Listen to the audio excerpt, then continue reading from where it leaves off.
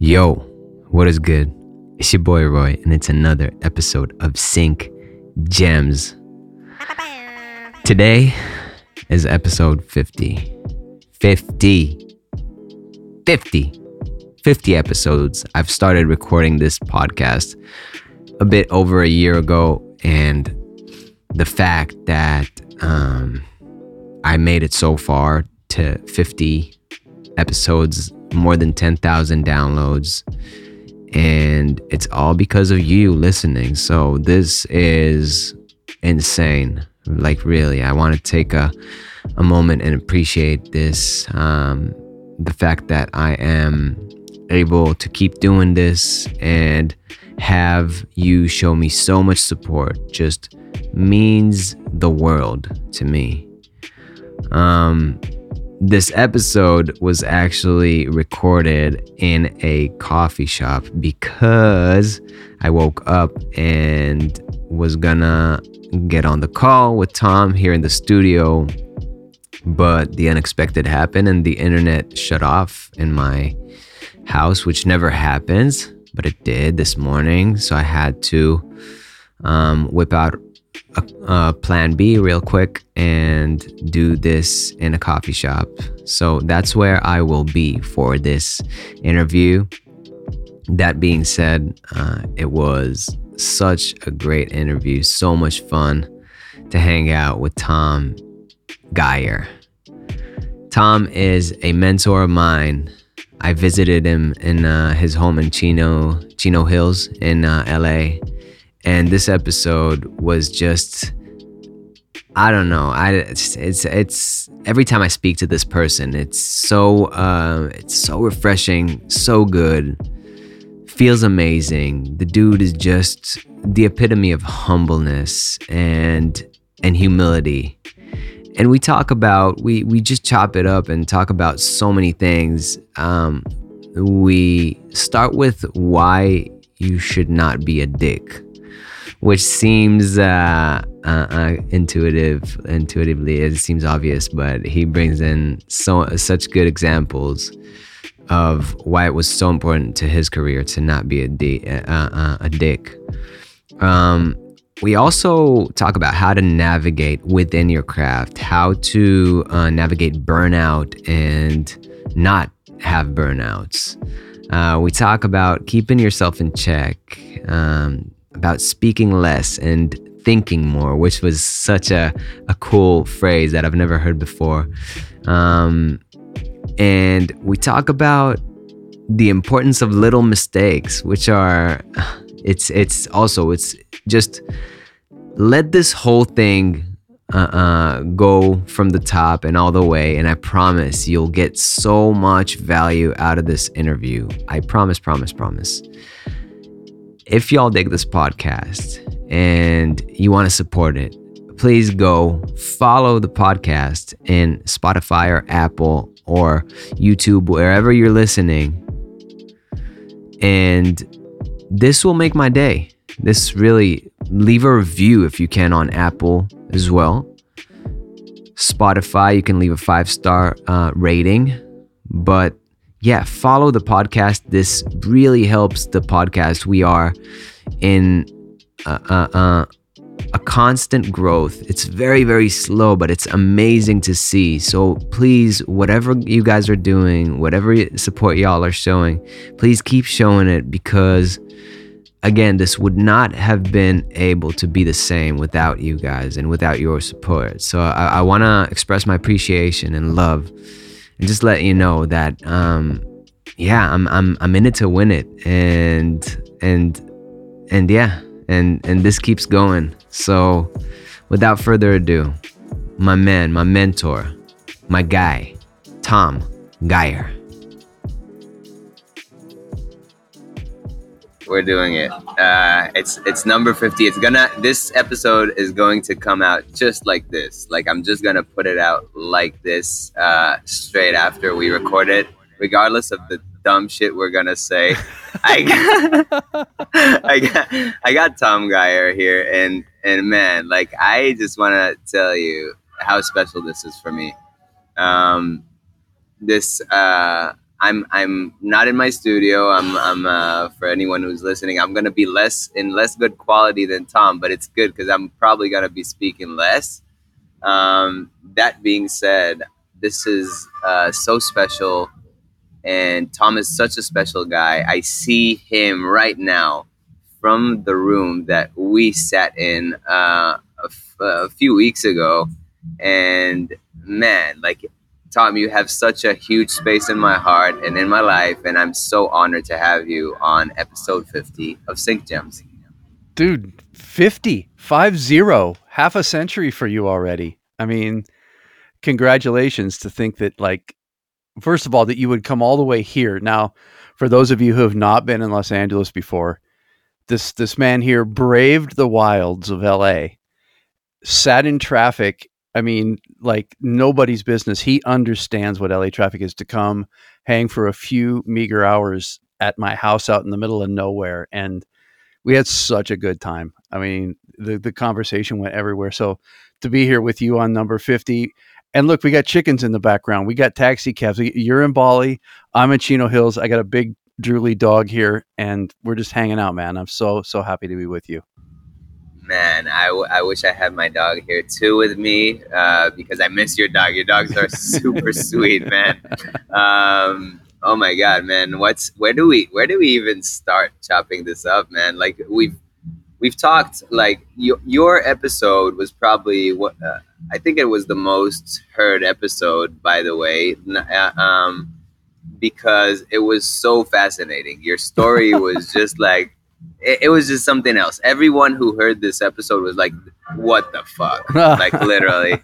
Um, and and we just scratched the surface. And every time I meet you, we just scratch the surface. And I know that this time we're gonna only scratch the surface again, and I'm pretty sad about it. But I want to go as deep as possible. No, man. What's been happening? What's been happening with you in the last year? What's been happening with Brand X? What's been happening with Tom? What's been happening? Yeah, man. Um, Overall good, I would say. I've been working a lot, frankly, a lot of the year. I have this, and we talked about it when you were here. I got this little company that I work for that does these independent kind of Western movies, and we've been doing this 6-part miniseries, and I think we've got 2 episodes left, so that's kind of been omnipresent in my life. So that's been awesome because it's I've done, a lot of trailer music, and so you've got 90 seconds to say everything you have to say. Like that's it. And then if you get to stretch out on a little TV show, maybe you got an hour or something. And then if you do a feature film, now you got 90 minutes. And now doing a 6-part 1 hour, that's a long time to sit with the same characters and the same sort of motifs and stuff. And so it was very informative to go. It's nice to have a lot of material that you can draw back from. And so to be with this themes and be able to extrapolate and expand was really good. But also it's going to be nice to have it done because it will be nice to be laying in bed and not singing those things to myself again. So that's been a gas. We talked about it when you were here. The writer strikes and the actor strikes in LA have been difficult, and there's companies making adjustments everywhere. And I know a lot of my fellow trailer composer slash trailer production music library owner type people are feeling a slowdown. But we hear from our actor friends that maybe deliverance is at hand, so we will keep our fingers crossed. So that'll be good if we can get that rocking and rolling again. And then PMC. I mean, you were here. The other reason that you came to town was there was a little throwdown called the Production Music Conference, which was an absolute hoot. And hold on. Oh, there. Whoa! Now we know it's gonna be on video. So Brand X got some hardware this year at the Mark Awards. This is for like Krister Wibbert, and so Krister is a composer for Brand X, man. And this is an older track, and it's just a good reminder that you don't have to have a brand new track. That a good track is a good track, and so that track won for how good the placement was in a video game trailer. And if it's a banger, it's a banger, and that was a banger. So it was pretty cool to go and see that thing. So, just really fun to be part of Sync and be around those people. And it's a that thing is, I don't know. What was your experience at the PMC? I mean, it brings people from all corners of the world, all walks of life, and they're not necessarily there to sell you anything. Like when you go to your typical trade show, there's the buyer and the seller kind of thing, and the PMC is definitely, I suppose there's some of that, but most of it, it's just a big hang with a bunch of music nerds. It's kind of cool. Yeah, 100%, man. And that brings me to the next kind of thing. And PMC was just like a huge cornerstone stone for me. It was just I talked last week. I had Eric Bolivar on, and he spoke to his experience because he's been to six of these. I think, yeah, he's been to six of these, and he's been just, and we were talking about the why you have to be in contact with the people you're in contact with. And it's so interesting and so counterintuitive in this like OnlyFans age, and where you don't see the people who you're working with or for. I'm saying OnlyFans because this is the best. I feel like this is the best distinction of it, or Twitch, or whatever you want, like for that matter. And it's I feel like connecting, and man, just like feeling your energy. I'm gonna get back to that because this was like my experience coming to you was like a second to none. I mean, I could say that only this experience of going to your house and getting together with you, and and seeing your passion to your craft was just something that was worth the 4 grand I paid to come to LA and do this whole trip. Oh Because man. man, it was just to I don't know, like, man, it's you're one of these people that I feel so grateful to have on call because you're just so deep into what you are doing, and also like you have the pleasure of having the most amazing supportive wife that you have. She's in, And you guys have found something, like you guys have found a formula. And I think that, like, I was thinking of asking you a bunch of technical things, but I feel like, like we're at we're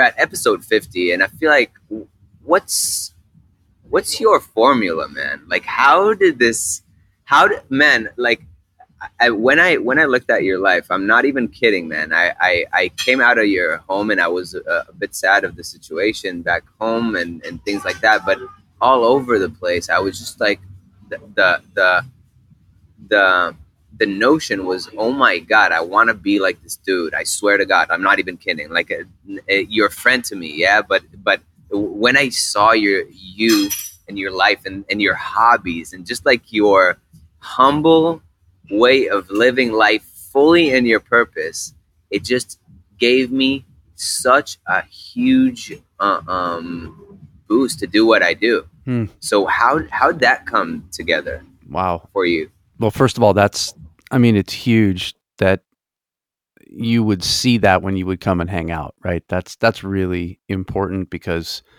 I think whether it's talking to you or whether it's writing or having an opinion on social media, when somebody can come and hang out and they take away what you hope they would take away and not like some different version of yourself that's not who you think you are, that's very reassuring. It's very comforting. And I think a lot of it is, I hope the older I get, the more comfortable I am in my skin. I mean, it really comes down to that. And well, first of all, blessed beyond any kind of ridiculous reason, right? I mean, the story doesn't have to be the way that it is. And I think never losing track of the fact that, tomorrow doesn't have to be the same as it was today. And so just trying to always live in gratitude for where I'm at and what I'm doing and what I was given.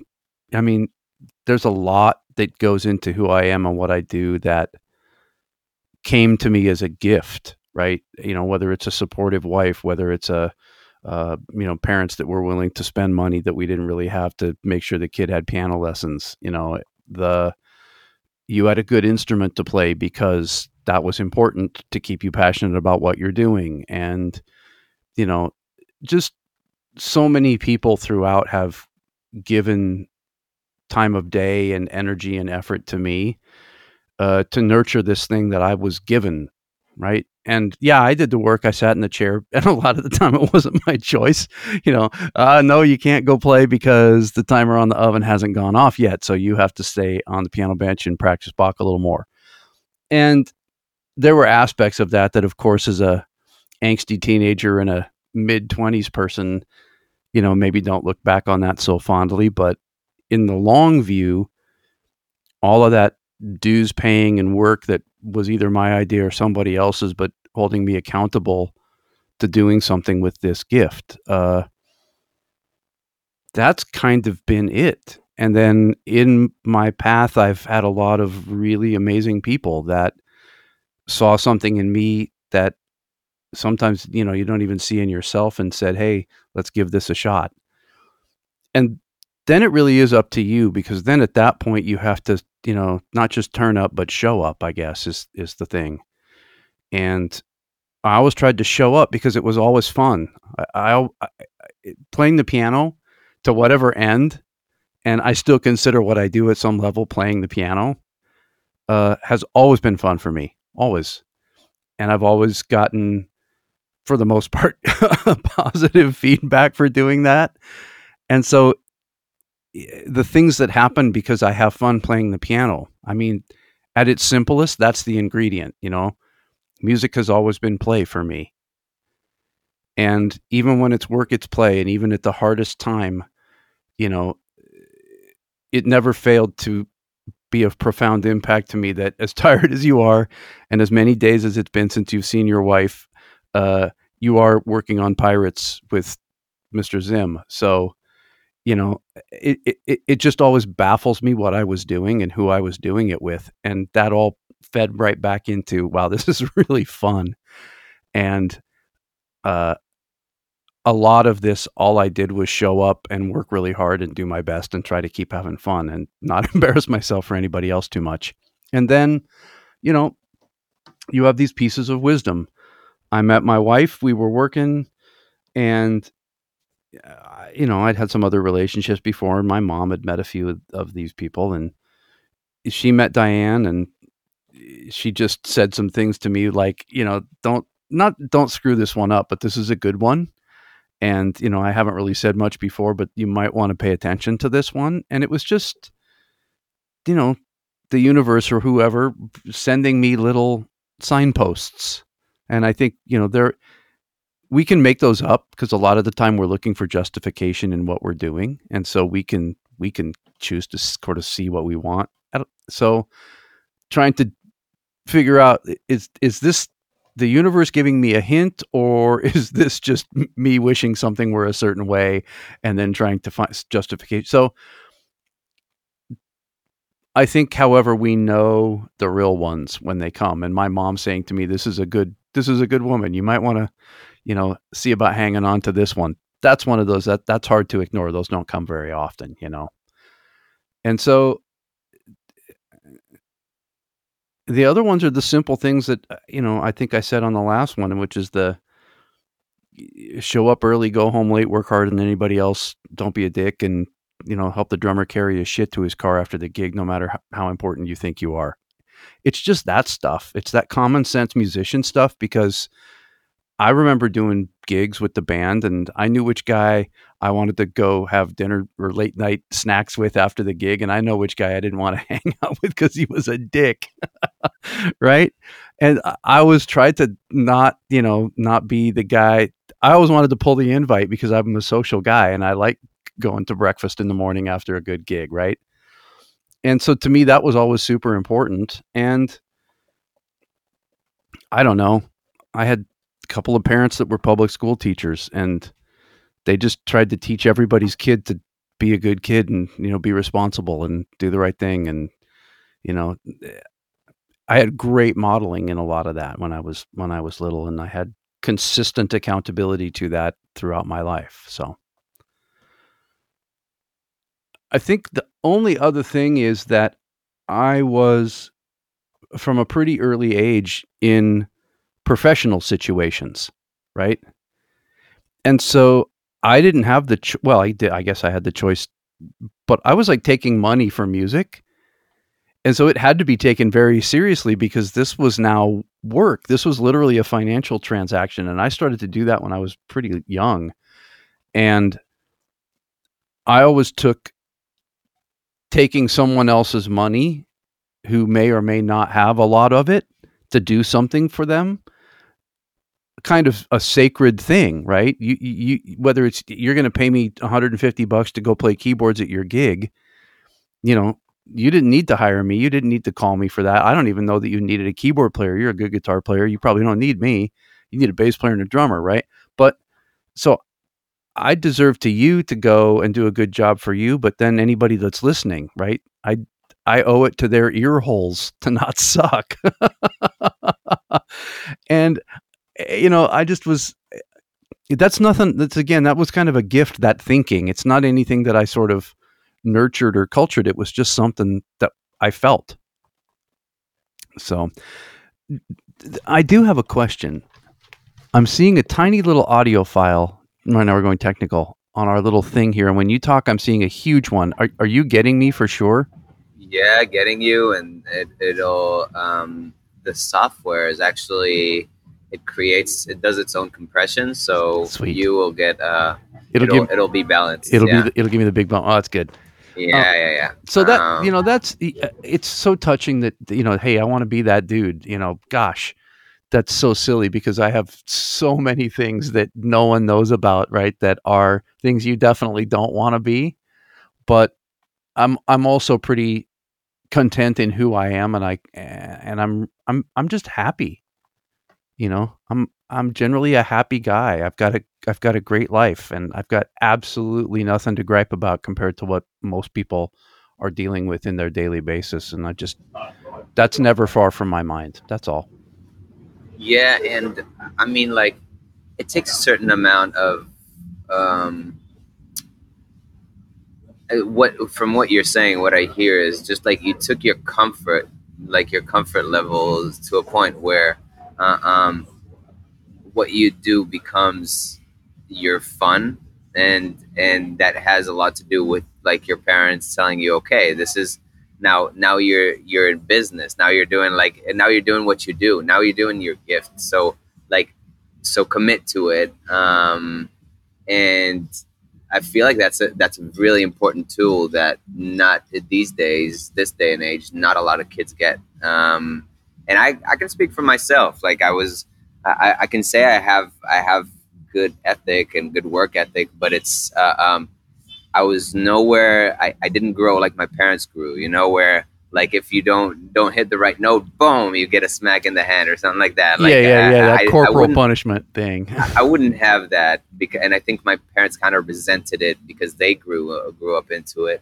But you can see what it brings out sometimes. It's just like being able to get that discipline up to a point where you can learn a skill and you can persevere through it because you've seen that you've had somebody who mentored and helped you see through it. And I think there's huge impact to that. And my question to you is, how do you find something like that today in today's politically correct world and in like today's culture? I think it stems from the curiosity thing, I guess. I'm a nerd, right? And I love technology and I like stuff. Like we had a friend who built ham radios, and I remember going to his house and he was the husband to somebody or other, and he has this room of electronics and he'd built his own kit and he had this weird thing on the roof, and if at night he could talk to China. Now this is in 1970, whatever the hell it was. You don't talk to China. I mean, talking to China is no big deal. Now you just call them on the internet. But back then you're doing these skip, and I would sit and I didn't know what any of it meant. right? It didn't mean anything to me other than this dude built this stuff. He could use it. And by doing it and using it, he could talk to China. So I'm like, that's fascinating. And then we had this other family friend who played organ at the church, but he played like 9 instruments, and they had a player piano in their house, and he had a ukulele, and just being fascinated with like this one man band guy.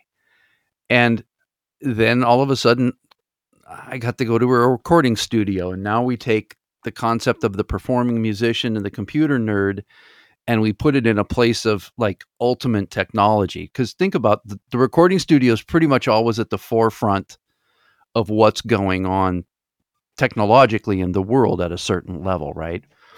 And so whether we were talking about microphones and reverbs and that kind of stuff, or whether it was, wow, they had a computer in there.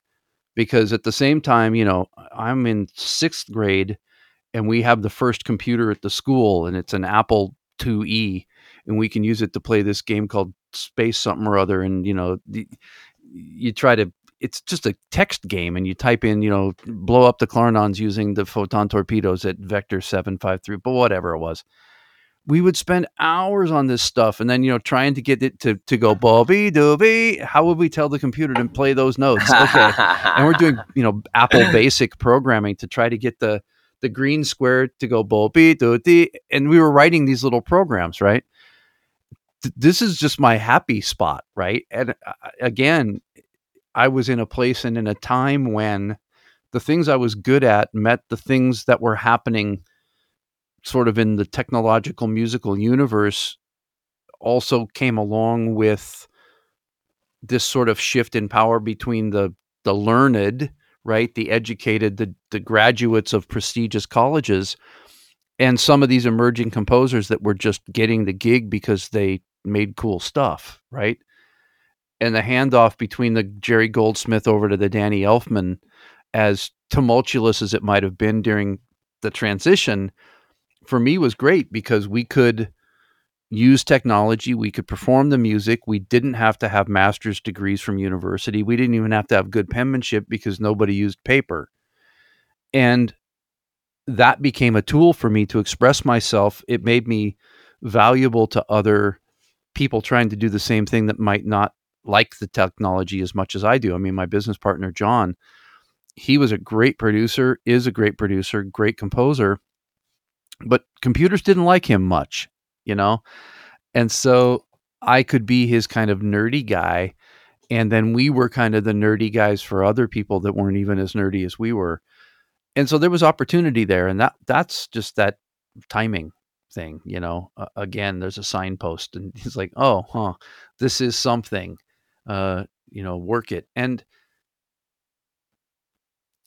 the other thing, I don't know, like when you follow the path out of, say, a gig, right, into another kind of gig, like I'm playing live in a club, and now I don't have time to play live in the club because I'm collaborating with songwriters, or I'm, spending a lot of time in the studio making ambient guitar music, whatever it is.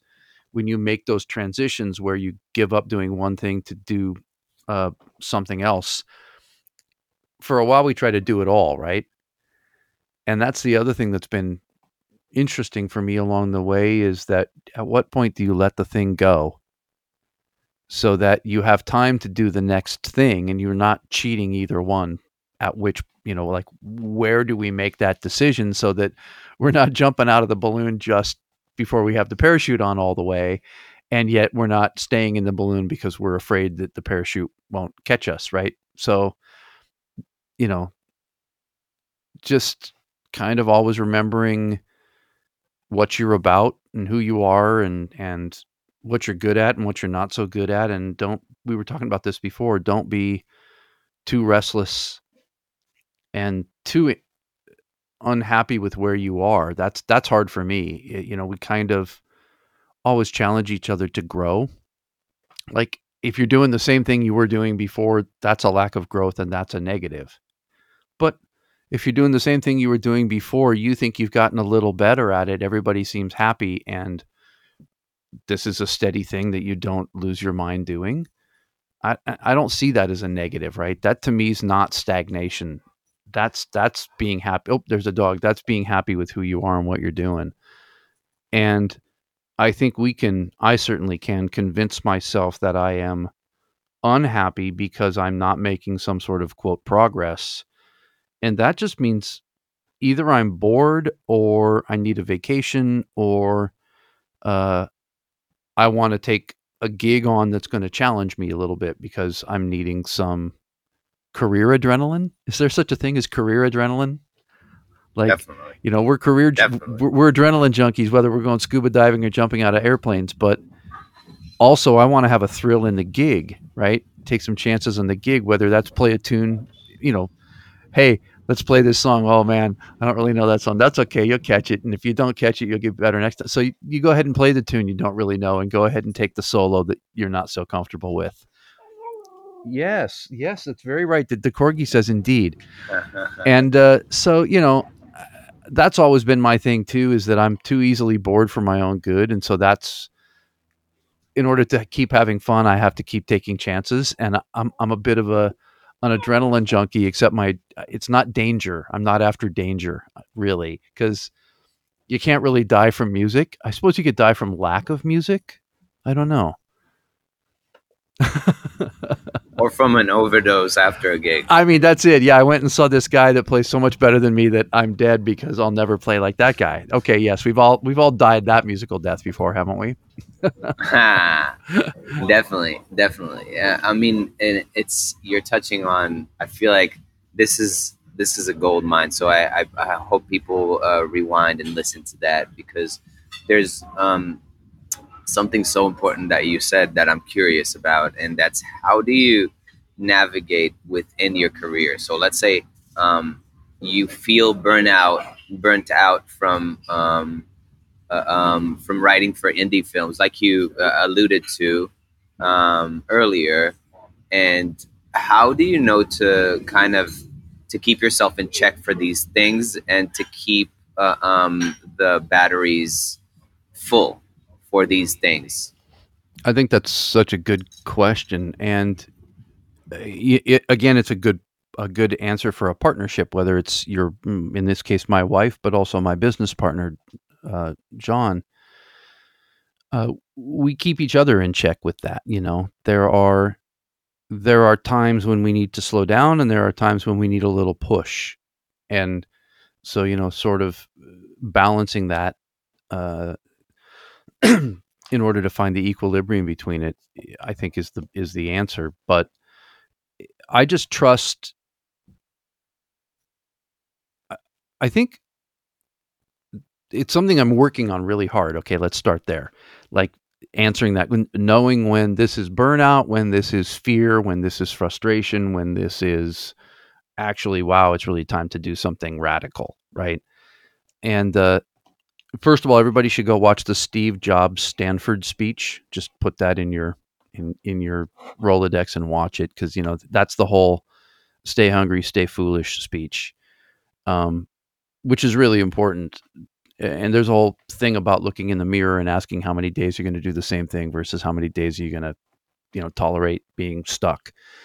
And foolish is kind of, I'm not a fan of foolish, because foolish gets you run over by a car sooner or later, I think. And I'm really not after that. It's back to my thrill. I'm too much of a self-preservationist to be too much of a thrill seeker. And I guess that's my mom, right? My mom was always the practical, don't drive in the snow, because you can't have a car crash if you don't drive in the snow. Hey, because driving in the snow fucking sucks. It sucks, and it's dangerous as shit. And bad things happen when you drive in the snow. My mom is very right. So that's just yeah, and so I'm not going to push it because of that. But by the same token, knowing that, wow, there's a definitive lack of inspiration here. You felt this way for a minute, and you've bought a new piece of gear, or you've bought a new plug-in, or you've taken a walk, or you've done all the normal things that would usually clear the air and get the juices going, and you still are coming at it with a shit attitude. Okay, time for break. I mean, that one's pretty clear for me, and I notice it in how I communicate with others. I think that's the first one to begin to show, and it's because I think it's the place where I'm trying hardest to do the most work, which is the kind and gentle guy. And when I feel my ability to speak to others and treat others in a kind and respectful way, I know that that's because I'm tired or I'm frustrated. And so that's another key indicator for me that whether it's a short-term break or a longer-term break from something, my attitude towards that thing is directly related to my level of burnout. And This is huge. and when you are able to say, I got some focus, I took some time, and my feelings are not any different on this, that's when, okay, so now let's take a long-term look at what we're doing and what we thought our path was going to be, and see if the adjustment we're going to make in the short term needs to mean a different long-term goal. Does that make sense? Like, okay, I'm well and truly burned out, and a 2-week trip is not going to fix it. So how's that going to affect where I thought I would be in 6 months? Do I need to So change that, right? so does it happen to you like on a daily basis where you kind of reflect on that, or like how is it in your routine? Is it just like something that you subconsciously do? Like where does it meet you in a routine sense? In a Because man, like you're running a really success like to again I'm talking from it's subjective, but to me a really successful model that works. You've shown me how many placements your whoosh gets. Yeah, I And mean, that's crazy. yeah, But it's a I'm just crazy saying, thing. Yeah. I'm just saying, but it's just like and it's a lot for listeners. Like it's just crazy where I mean abundance is not always the place to put your finger on, right? Like, but it is an outcome of something, and that's what I want to kind of get into is what what do you feel like sets you apart from other people who started a label, who are starting labels, who are just like doing their thing and kind of are to you subjectively aren't as good as you. Well, a subjective question, I suppose, that has a unobjective answer. Look, first of all, it's a mindfulness thing, really. I mean, it's a uh, take a minute to think about what I'm going to say before I do it, right? And I've always been a guy that got in trouble for running his mouth before he had formed a good coherent thought, right? And I've come to really respect people that speak less and think more. And that's always been a challenge for me because my mind works fast and my mouth is sometimes not far behind and sometimes way out in front. And so that's where it fits into my daily, is just really trying to not be careful even, right? And because it's interesting. Here's the example. We go travel with the family and we got a whole clan of people on this big trip. And dad gets frustrated, and what dad wants to do is yell at everybody, get your ass in the damn bus, because if you don't get your ass in the damn bus, we're going to miss the damn flight and then everything's going to be fucked up. And so I need everybody to just do what I want right now, and I don't want to answer a bunch of questions. Okay, that's not a good strategy for a happy family vacation. The alternative of that is dad is totally checked out because no one wants to submit to his master plan. So therefore, he's going to sort of sit on the sidelines and go, look, no one cares what I think. So whatever you guys want to do, man, I'm rolling. We're fine. Just do it. Oh, now we have disengaged, disgruntled, pouty dad. No one wants that either.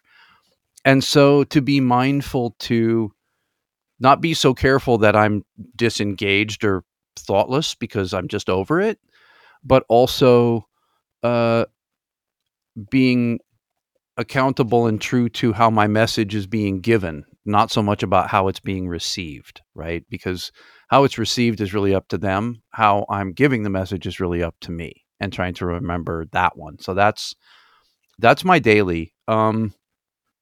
People who aren't as good at the game as I may have become because of luck and experience and some, mistakes, frankly.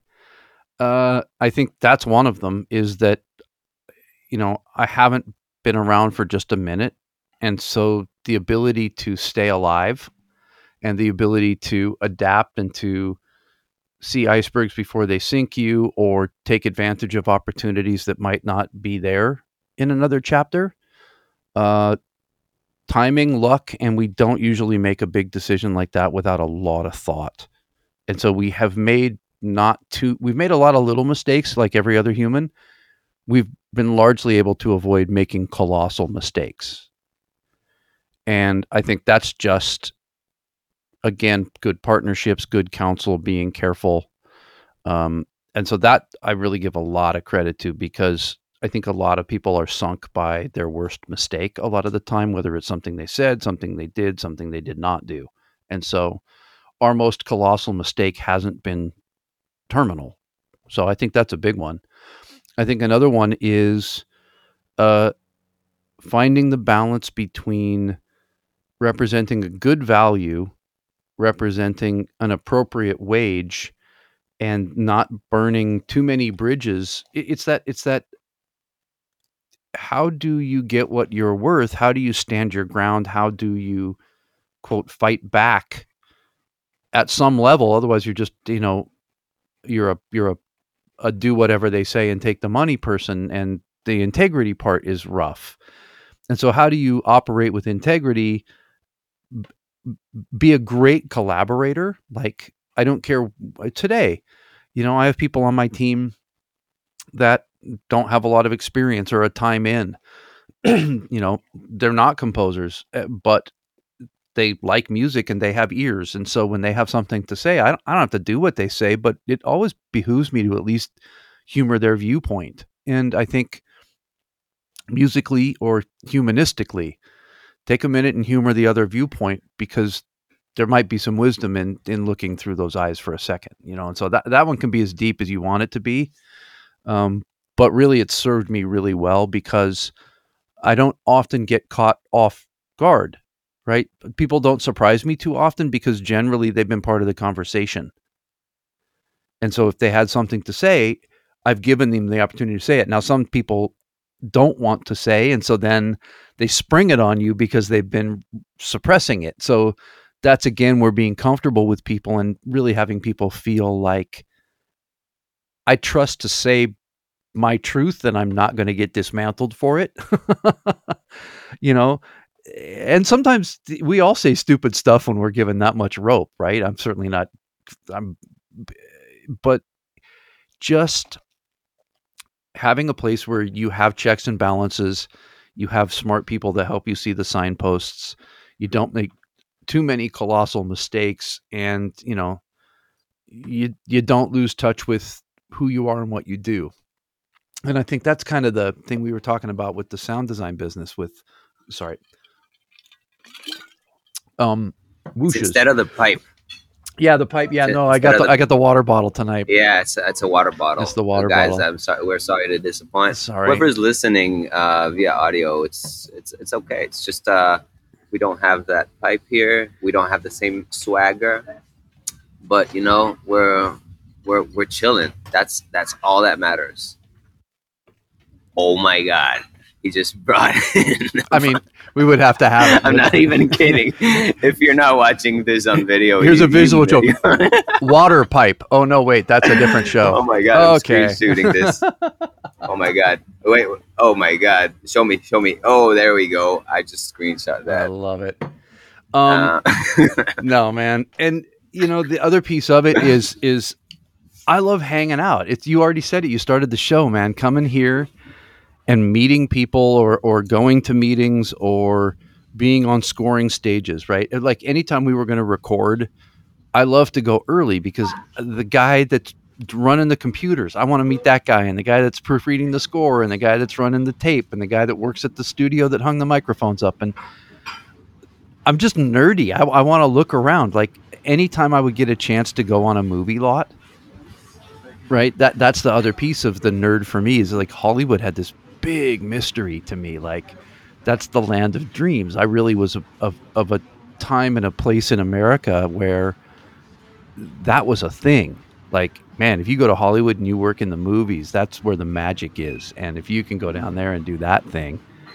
And so I'm literally like pulling onto the Sony lot, or I'm pulling into the Fox lot, or I'm on Universal. And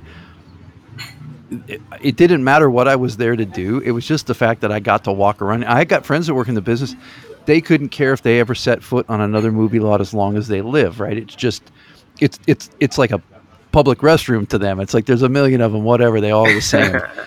And to me, it's like, wow, I get to drive on past and look, that's where the thing is. And look over there, it's the car that so-and-so drove. Man, it just makes me just grin. And so the motivation to continue to work and meet people and talk about this business and share music and movies and sync and all of that stuff, that never gets old for me either. And so that's juice for my soul too. And so I think putting all of that stuff together, you get the passion for the thing, the nerdism in it. You got, I like other people. I've had really supportive, wise people that have helped me keep my checks and balances all the way through. It's cumulative. I'm not better or worse than anybody else. It's just the sum total, when you put it all together, has had an extremely positive outcome. That's all. Wow, man. So I'm gonna make a quick shift, because like in the beginning we were talking about you were talking about more of the kind of brand X thing, and I mean like more maybe the professional thingy. And I just wanna circle back to that, because you were saying something about banger tracks. Yeah. And I want to know, what is a banger track to you? Like what creates something that you feel like would be super successful? It's I mean, obviously, if we knew, we could put it in a bottle and we'd all never have to work again. Yeah. So, but I think sometimes it depends on the genre, I guess, is the word I'm searching for, right? Mm-hmm. Each genre to me has its own sweet spot that makes bangers, right? Now, if we're talking about this particular video game thing, it's the rhythm, it's the sound of the thing, it's the way that it's cut, it's the way that you can envision someone using it, right? The first time you hear it, you can totally see how it's going to lock up the picture in your head. You don't need to see one frame of video, and it's just like, I know what this is for. I know what they were studying when they wrote this, and this is an absolute slam dunk. Like, Sponsor wrote this piece. It's called Auryn, Aruyyn, Auryn. I can't remember how to spell it. But the working title of it was Hunger Games. That's what he called it when he wrote it, Hunger Games, and it was Hunger Games version 17B, whatever. And it went to finish as Auryn, and it immediately was licensed by Hunger Games. And it's gone on to be this successful track. It was licensed again for Rise of Skywalker and Rey, and Disney did a buyout, and we had to put John Williams melodies over the top. It was super cool. And that was one of those tracks that, like, I know what it's for. I know where it's going to go. I can see it working, and then it connects, right? And so you develop that sense of that. And, sometimes it's melody, right? You'll hear a track and it's not the production and it's not the way the orchestra sounds or whatever. It's like, wow, that's beautiful. And other times it's like, it's the farthest thing from beautiful. It's a nasty grind track with wet, gushy synths and things that sound like they want to hurt you. And you can still go, damn, that's good, man. Wow, super cool. And so the definition to me of that is, do I immediately understand it? Do I immediately envision what the person could likely have been thinking about when they created it? And 3, can I immediately picture where it's going to go and how it's going to look when it does? Right? It's for me, it's a visual. It immediately, if it evokes a visual and I can see it locking, And when I watch that little movie that's imagined in my head with that piece of music underneath it, I'm excited. Then it's a banger, and it doesn't happen often. And I'm as wrong as often as I'm right, but the Spidey sense is just something that you learn to listen to, because when you fight it, that's kind of that be comfortable with who you are and know what you're about, because you have to trust that, right?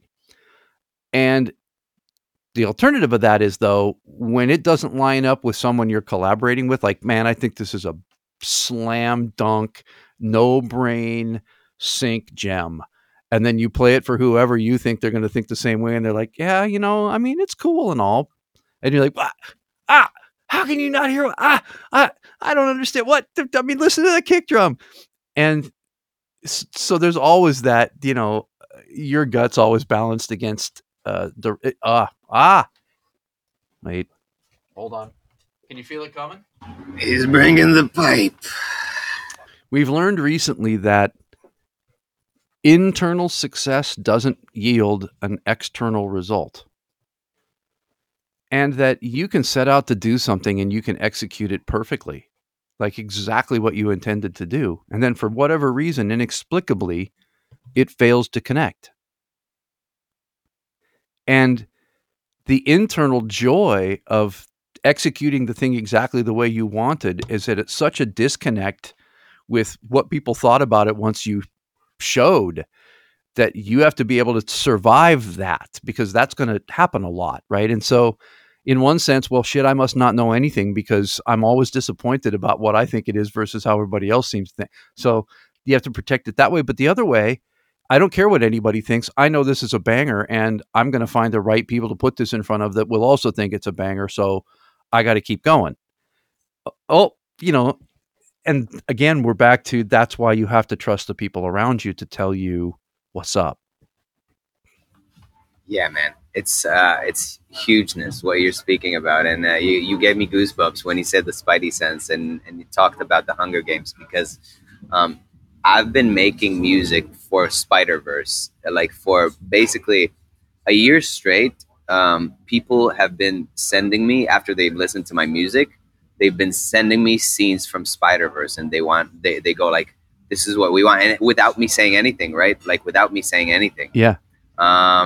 And without them knowing also that's what I'm going for. I'm so happy that Spider-Verse left such a cliffhanger in the last one, in Across the Spider-Verse, because I'm like, damn, like Spider-Verse 3 is mine.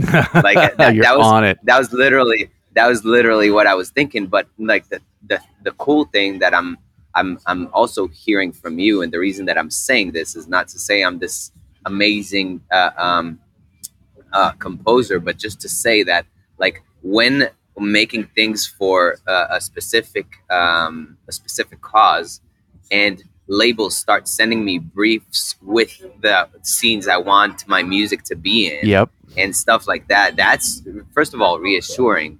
Second of all, like, the things that I've seen from it were so interesting, because like suddenly I haven't gotten that Spider-Verse yet, but you will. Like I suddenly see it on like on the World Boxing, like a really big a boxing match promo. Yep. Like I suddenly see it in really dope places that people want to get their music on, and I'm like, oh shit, okay, like I'm not there yet, but the universe is giving me like little signs, like it's not gonna happen like you expected, but it's happening. But it's happening. Things are moving. There, Then so the ability to take that and then channel it back into what you were doing with a new focus and a new energy, that's really as much of a secret sauce as anything else. And you're beginning to feed that, right? It feeds itself. It's like accelerating in space, right? Now we're going to go for the physics class. If you can be in an eternal state of acceleration, but you also can accelerate to a certain point, and if there's no gravity working against you, you will stay at that rate for an infinite amount of time, right? So in space, you don't need to continue to accelerate. However, you can, as long as you have an infinite amount of energy to do so.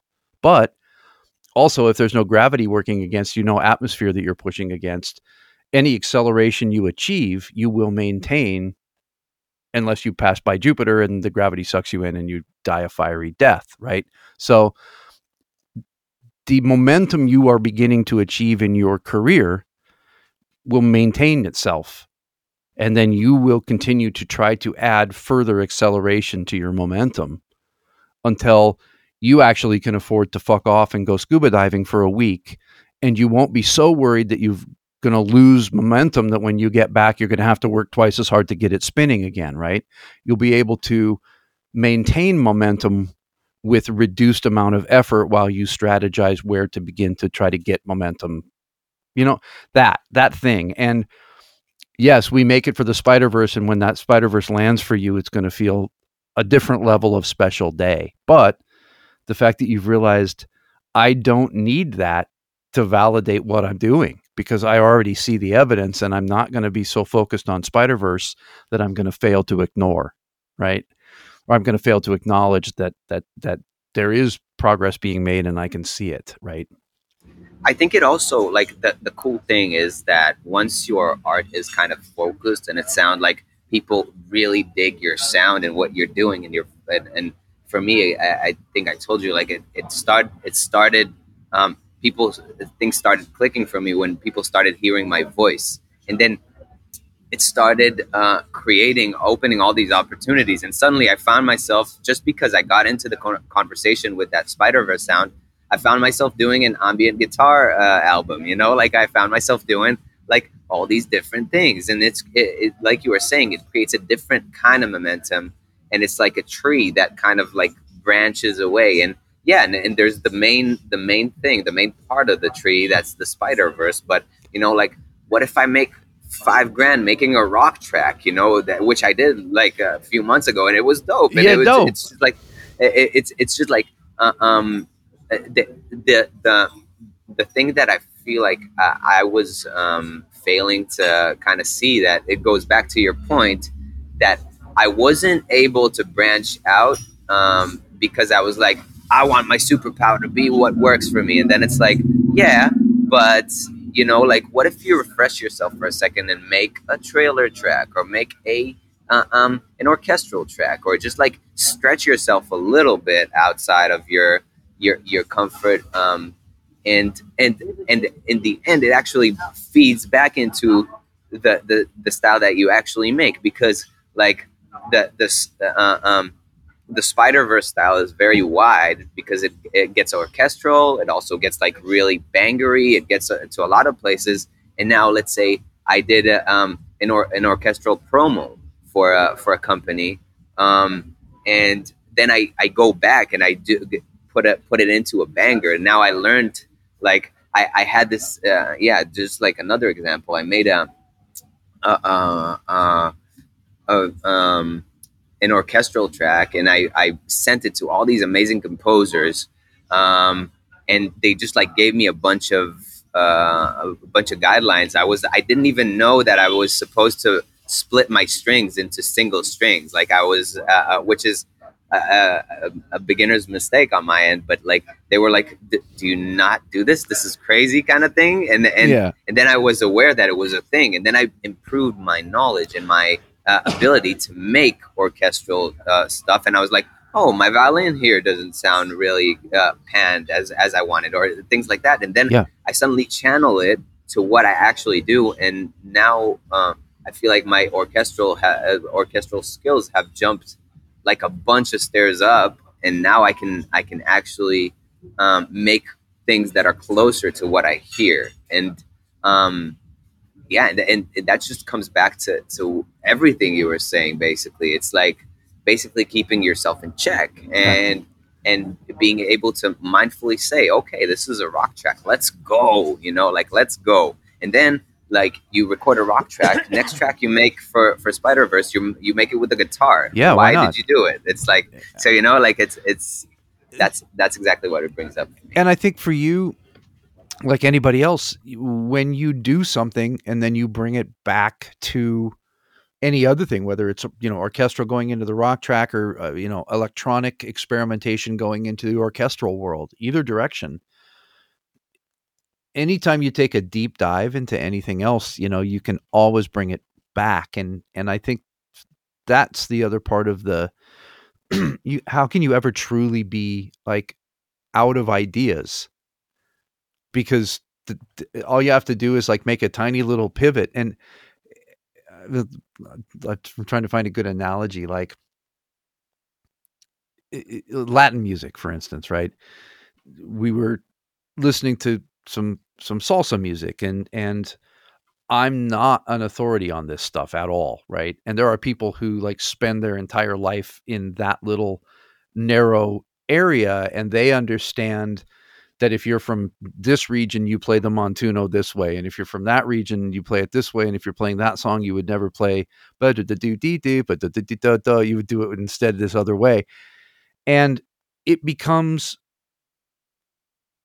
so ultra stylized that there's no freedom in it, because all you're doing is paying homage to wherever it came from. And yet at the same time, the cultural appropriation, instant bastardization. Oh, I get montuno, so I know one montuno and it works for every Latin song you want to play.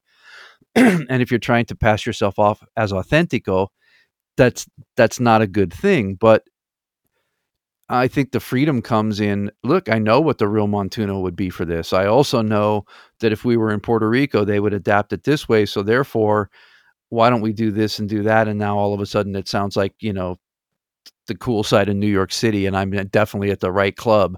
And I think the food is going to be really good because of the music that I'm hearing, right? That's all these homogenizations and hybridizations all come from exactly what you said. Go do work in here and get feedback from the people that are really doing it. That way, when you bring that knowledge back to your core craft, you're going to have those roots with you, and that's whether we're talking about Harry Gregson Williams writing choral music. Like, I don't know if you've his writing for choir is extraordinary. Well, he was in boys choir. I mean, he grew up, his father was, I believe, a choir master, and he was a little kid singing in church choir. So his roots in that particular discipline are deeper than anybody you can find, because he spent his whole life there. And so yet when he goes over and he takes synthesizers in his time with Hans Zimmer and all of that stuff, and then he brings that back into Harry Gregson Williams land, that's where the transcendent stuff happens. And I'm just picked a name out of my hat, but I mean, Hans at some level, Powell, more experimental composers, Greenwood on No Country for Old Men, just these people that are taking their wheelhouse and then taking that wheelhouse and putting it into a different discipline. It always yields a fascinating result, so how can you ever be bored if all of that sort of micro blending is possible? It's the same thing with cooking, right? Mole. Do you like mole? I don't know what mole is. So mole is a sauce that comes from, I'm going to screw up now, but somewhere south of where I live. So either, cultural appropriation coming. Yes, it's either Mexican food, Central American food. I don't know who claims ownership of mole, but every place you go that does it differently. And the one thing they all agree on is it's got a gazillion ingredients, and it takes forever to make. And it will contain chocolate at some level.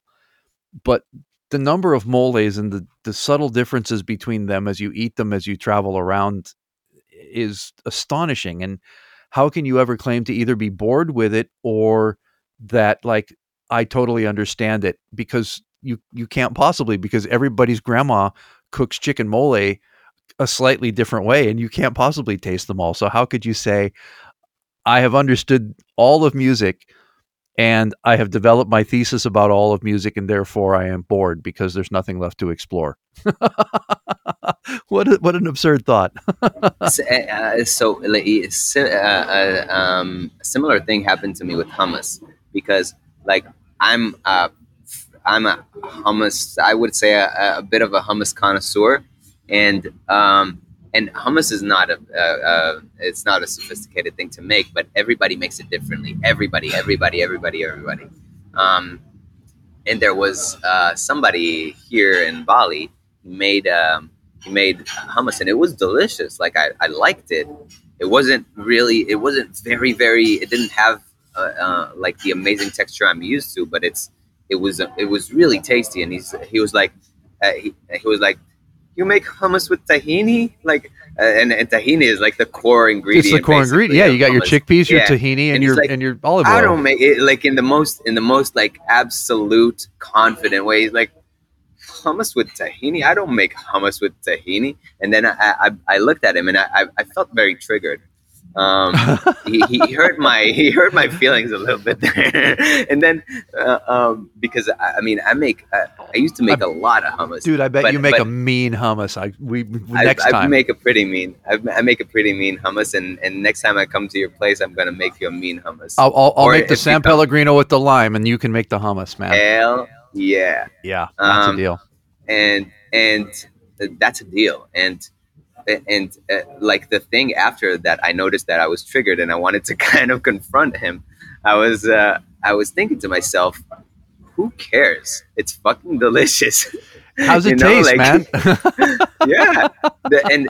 And like my appropriation place was like, oh, he's kicking your culture in the balls, kind of like there was actually something. Yeah, hummus with no tahini. That, fuck you. What do you mean hummus with no tahini? yeah, you idiot. You idiot. But then I'm like, it works. So who cares, dude? You know? Did you enjoy it? Yes. Do you really need to know what's in it? No. It's funny. We were on a dive boat, and then we're at an hour, so I'm gonna have to rock because you can see my herd here. Look, my herd thinks it's dinner time. Hey, yeah, they're already. There we go. There we go. And so this husband and wife, they were traveling together, and they were scuba divers. So they were in Bali, and they were in Papua New Guinea, and they were over in Komodo and Palau and all of these places, right? And he wanted to eat everything. So that's a sea cucumber. Yeah, give it to me. I'm going to try it. And that's a this, and that's a that, and that's the other thing. And if she knew what it was, she wasn't going to eat it. But if you didn't tell her what it was, she would eat it. And if she liked it and still didn't know what it was, she would eat it again. But the minute you told her whatever it was and she knew what it was, then she no longer liked it. Mm. And so in this, I found an odd little parable, which is, just try it first and don't be too worried about what it is, because once you find out what it is, you might not like it anymore. So sort of taste it blind, because you may prevent yourself from trying something that's actually delicious because of what you think about what it is or where it came from. Man, that's I think it's a perfect place to kind of leave the people wanting more, because man, like before I say kind of the goodbye things. What are you currently grateful for, man? Dude, these conversations, that's a huge one right now. The ability to go hang out and go scuba diving in an ocean that's not dead yet. It was alarming to see some of the changes in the coral and stuff, and it just really reminded me to continue to try what I can do, and remind people that their actions have consequences. So get yourself a refillable water bottle and stop with the plastic stuff already, guys. So I'm very grateful that what we have is still here to see, and I hope it stays that way. The wife, the dog's health. You're going to help me with this, because there's a friend of mine, and a very, very learned Jewish guy, and there's apparently a prayer for the bathroom, which says something along the lines of, "Thank you, God, who makes my holes open and close at the right time." Wow. And this is such a great prayer, because what I've realized is if your holes don't open and close at the right time, there's not really anything else that's going to be too important to you. So I'm very grateful that my holes open and close at the right time currently, and I'm gonna be very happy that that's how life is at the moment. You know what I mean? Yeah. Sometimes you got to close your holes and listen, though. That's it, man. Close the holes, because open holes are just as bad as closed holes. It just depends on the situation, for sure. You're also, you're closing one hole as you're opening the other, which is the listening one. Like, your holes are always working. I love it. How about you? What are you thankful for right now? Wow, man. I'm just grateful for the opportunity to be another day, man. To be honest, like to see what's happening right now in all the world, and with all the pain that's going on, and being able to have mindful moments with people like you, and to just like extend compassion, no matter what it seems to me like, no matter if it looks like evil or it looks like amazing or it looks like whatever, being able to sit there and be compassionate. Because yeah, this is, I feel like this is all we got. Like when we're past this, when we're finished with this whole story of living, of being a meat suit, we're gonna have nothing but compassion. We're gonna have no other choice. So I'm super grateful, man, for just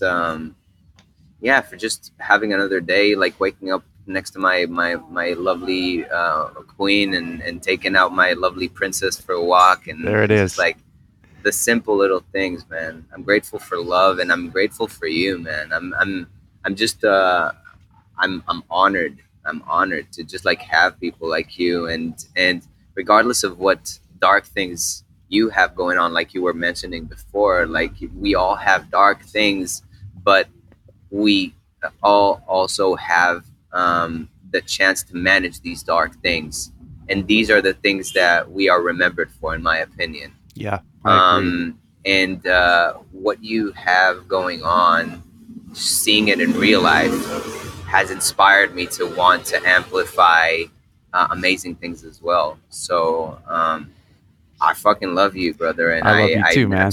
I'm so happy you're in my life. Well, congratulations on 50. I mean, you're bringing the news to the people, and you're spreading knowledge and love, and so I that's just so awesome to be part of. I will actually leave you with a different one that I Okay. is so when we were just down in Mexico diving, uh, on the average, the boat would have 6 to 10 people, right? 6 of them divers, somebody driving the boat, and the dive master was with us. And generally, these people came from all parts of the world. We had a couple from Switzerland, and we had people from Texas and Oklahoma and Canada and California and all of this stuff.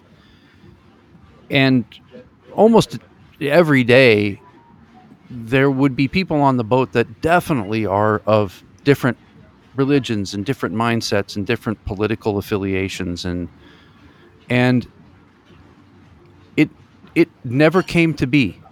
We were there to go diving and to enjoy this sport together and be in absolute awe of nature, right?